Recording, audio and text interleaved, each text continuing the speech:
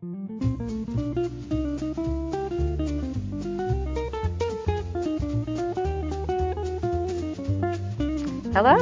welcome to Short Talks from the Hill, a podcast from the University of Arkansas.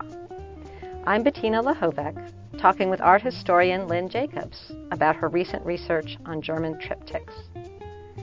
Lynn is a distinguished professor in the School of Art and the author of several books, including Opening Doors, The Early Netherlandish Triptych Reinterpreted. Thanks for joining us, Lynn. Well, thanks so much for having me. So tell us a little bit about triptychs. So triptychs are paintings that have 3 panels, and these panels are hinged together so they can fold up and they can open out. And this type of structure for paintings was very popular in the region of the Netherlands, present day, Belgium and Holland, in the 15th and 16th centuries, and also in a lot of other countries in Northern Europe, also Germany. So I started working quite a while ago on this project of studying the triptych format in the Netherlands, primarily in Belgium. And my book, Opening Doors, was a kind of reinterpretation of the Netherlandish triptych. And I started to realize that no one had really looked at the triptych format much in Germany, and German triptychs had really been seen as very derivative of Netherlandish triptychs and just not worth studying because they're just kind of copying and maybe not even as good. But I wanted to kind of start with Cologne, which is right on the border with Belgium, because it was a very interesting situation that occurred right in the middle of the 15th century, where in a triptych by a very famous Netherlandish painter named Roger van der Weyden was imported into Cologne and was put up in a very prominent position in Cologne. And so all of a sudden in Cologne we have a major Netherlandish triptych in situ. And what I wanted to look at is the reciprocal influences. I wanted to look at how Roger was impacted by the fact that he was producing a work for a Cologne patron. But what I'm also interested in is the issue of competition between what Roger van der Weyden was doing and what the most famous triptych in Cologne from a Cologne artist in town was before Roger's work came. And so the most famous triptych that was in Cologne at the time that Roger van der Weyden's triptych arrived was a triptych showing the Adoration of the Magi by Stefan Lochner, who's the only real named artist we know from Cologne in the mid-15th century. And this was a very large triptych in a chapel that was used by the town council, so it was sort of kind of a government chapel, and it was very large. And I think to some degree the patron of the chapel at the Church of St. Columba kind of wanted his triptych to rival the Stefan Lochner triptych in size. And then I suspect that the patron also specified the subject matter. And Roger van der Weyden's triptych shows the Adoration of the Magi in the center, which is the same subject matter of Stefan Lochner's triptych. And it's a very important theme in Cologne because Cologne happened to own some very important relics of the Magi. And they had them in a reliquary in the cathedral, and it was a huge pilgrimage site. So the subject matter of the Adoration of the Magi had never been the central panel of a triptych in the Netherlands. So the fact that Roger van der Weyden makes this first triptych with the Adoration of the Magi in the center is a clear reference to the taste of Cologne and maybe even to the desire of the patron to rival Stefan Lochner's triptych. So we know that around mid-century, Roger van der Weyden in 1450, it was a Jubilee year, he actually traveled from the Netherlands to Rome. And we suspect that he stopped in Cologne either on the way there or on the way back. But we think that Roger van der Weyden might have gotten the commission for this triptych before the trip and started having the work done on his triptych before he actually went to Cologne. The first real process where the artist is getting involved in the design, the imagery, is to do what we call underdrawing.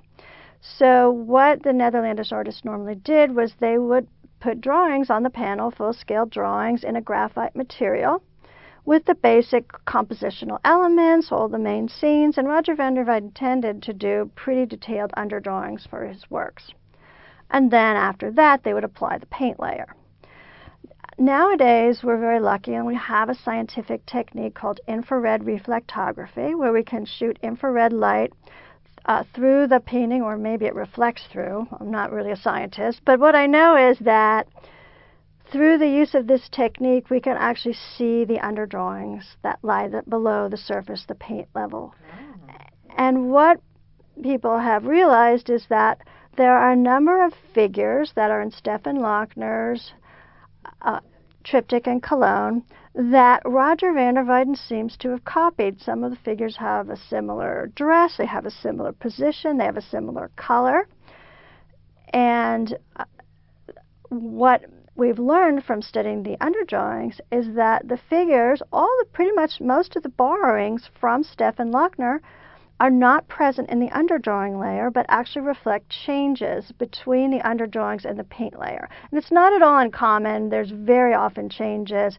But what seems to have happened is that Roger van der Weyden possibly had his shop do the underdrawings while he was sort of on his trip and after he'd gotten the contract. But after he spent time in Cologne, he came back and he painted in, first of all, the donor, the portrait of the donor, which was not present in the underdrawings, and presumably he hadn't seen the donor yet, and also made some changes in the figures to copy in certain ways elements of Stefan Lochner's work. I think that Roger may have really gotten into this competition with Stefan Lochner and tried to show that he to kind of relate his work to Stefan Lochner, but also then to show that he had the edge in certain other aspects.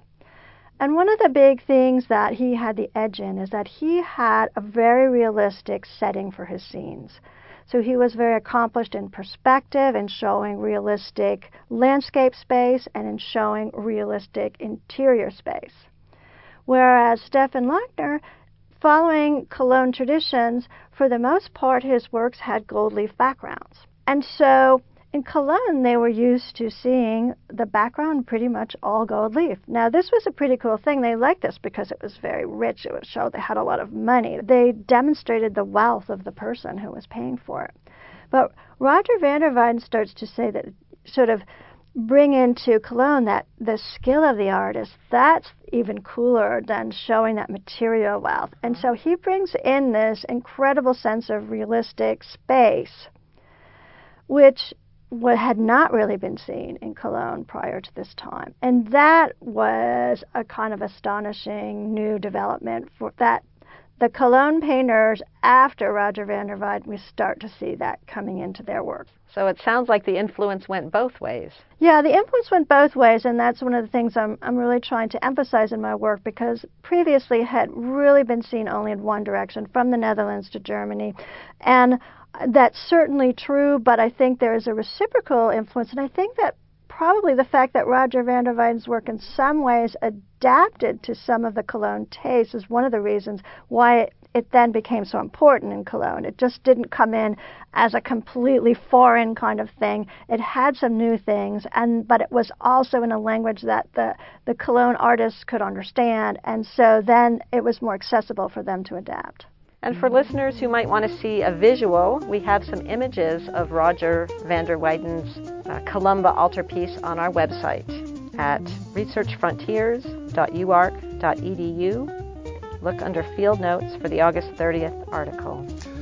Music for Short Talks from the Hill was written and performed by Ben Harris, guitar instructor at the University of Arkansas. For more information and additional podcasts, go to kuaf.com or researchfrontiers.uark.edu, the home of research news at the University of Arkansas.